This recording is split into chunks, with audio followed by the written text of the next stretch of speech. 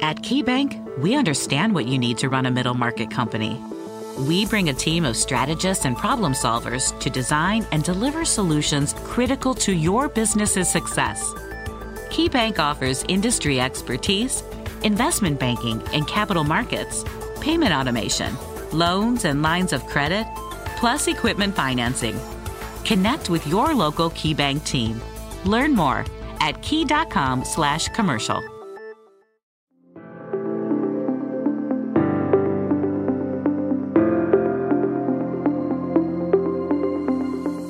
Welcome to the Grit Daily Startup. I'm your host, Sebastian Rusk, and this is a podcast about what goes on behind the scenes at startups. The good, the bad, and the gritty. Let's dive in.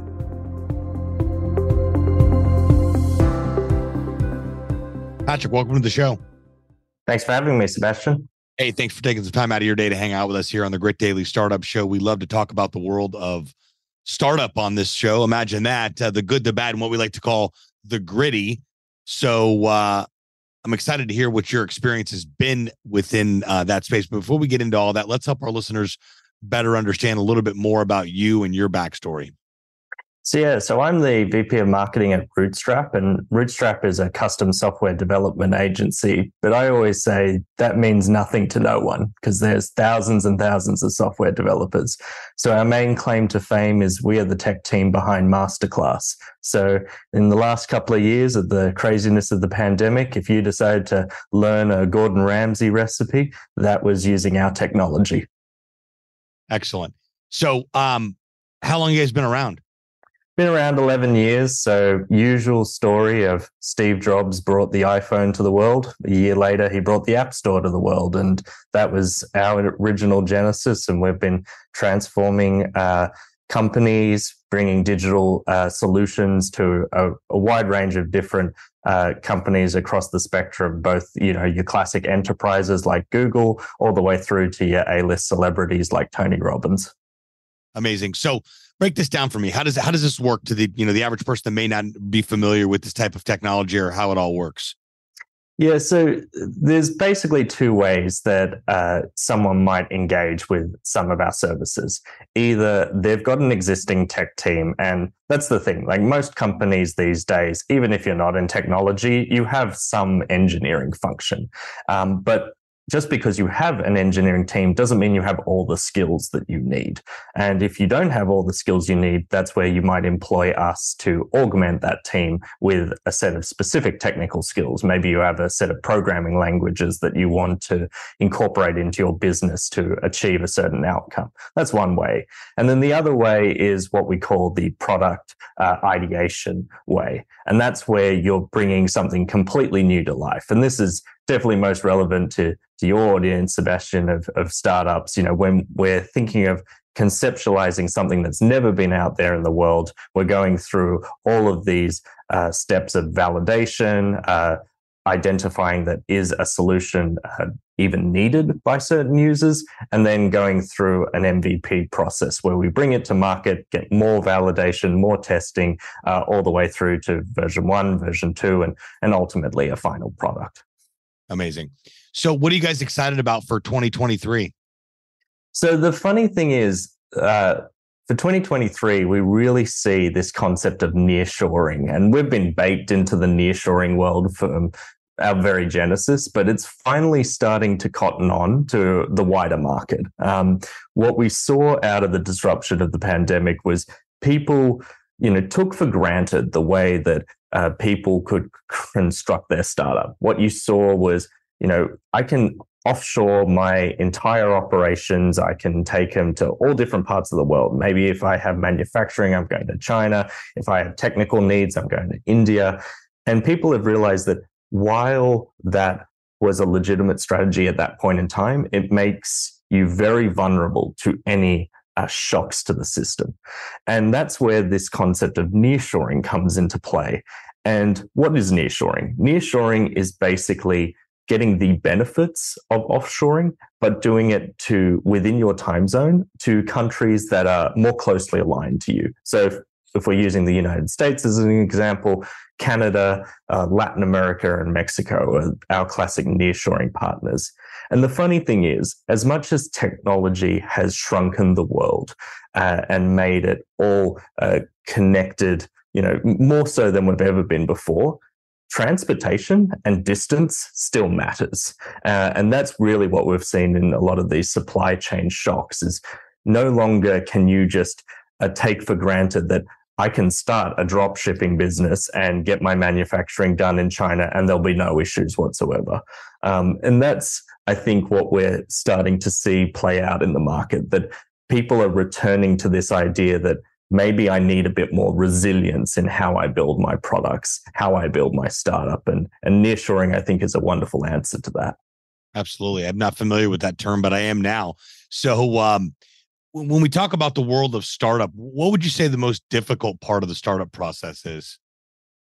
I think realistically, the parts that are the most challenging is really the process-oriented components of your business, because I meet so many startup founders that are super excited about what they're going to bring to market. They are super excited about the strategy and the ideation. They're super excited about getting in front of customers. And what I would say is all of that seems like the sexy stuff. But if you realistically look at what separates, the true unicorns versus, the people who just have an idea and it peters out, it really comes down to execution. And that, I think, is just the unfortunate reality. In fact, it really ties nicely to the word grit that I know you guys are a big fans of, because that really is the core essence.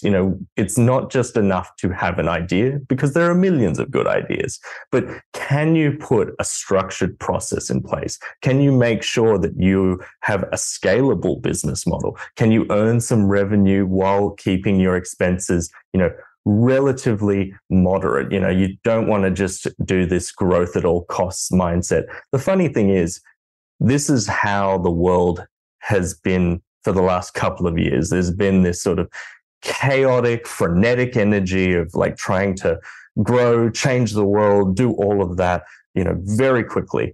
And I've always been more a fan of responsible startups. Do it in a way that allows you to be around for 5, 10, 20 years. And that might not be the sexy headline growth, but if you get the process right in the first instance, you'll be around for the long term. Yeah, that's a great way, definitely a great way of putting it. And what would you say the grittiest part of the startup process is? I think the grittiest part definitely comes to managing scale. And what I mean by that is inevitably, once you start catching on to some kind of product market fit, that's usually the temptation to pour gasoline on the fire. And the problem is that everyone thinks if I add more resources, that I'm just going to inevitably grow more. And we hear these concepts like the hockey stick growth. In my experience, you actually get a law of diminishing returns. And why is that? Yes, you might be adding more resources in the sense of, more assets, you're adding more team members. But when that happens, there's inevitably a little bit of friction, because nothing ever happens seamlessly in a vacuum, right? You're never going to get that perfect one-to-one of what you may have had growth in the early days of your startup as you get to a more mature stage. So you've got to be really mindful of that you can't just expect that every single resource you deploy as you scale to be as effective as you were at the initial stage. So if you can be mindful of that, keep those costs tempered so that you continue to have that nice margin in your startup, that's what's really going to allow you to be successful. Love it. Well, it's been great to learn more about what you guys have built over at Rootstrap and learn more about you as well.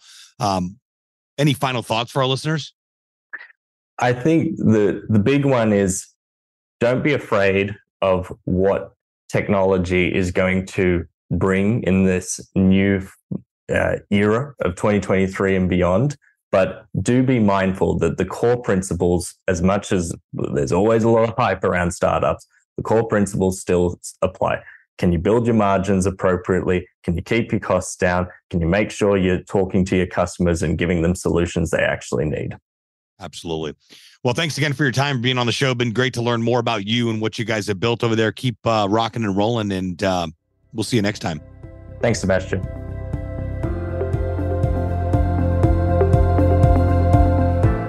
Thanks so much for tuning into this episode of Grit Daily Startup. If you haven't done so already, make sure you're subscribed to the show wherever you consume podcasts.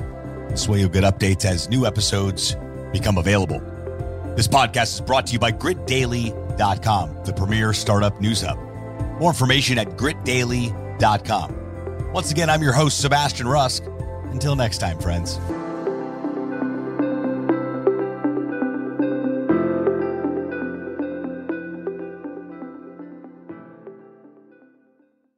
Head into your local Safeway for great spring savings throughout the store. This week at Safeway, get yellow peaches or nectarines for the member price of $1.88 per pound. Also this week at Safeway, value packs of Signature Farms chicken drumsticks, thighs, leg quarters, or picnic packs are buy one, get one free. Plus, get value packs of USDA choice boneless beef top sirloin steak for the member price of $4.99 per pound. Visit Safeway.com, download the Safeway for You app, or head in store to find more great deals at Safeway.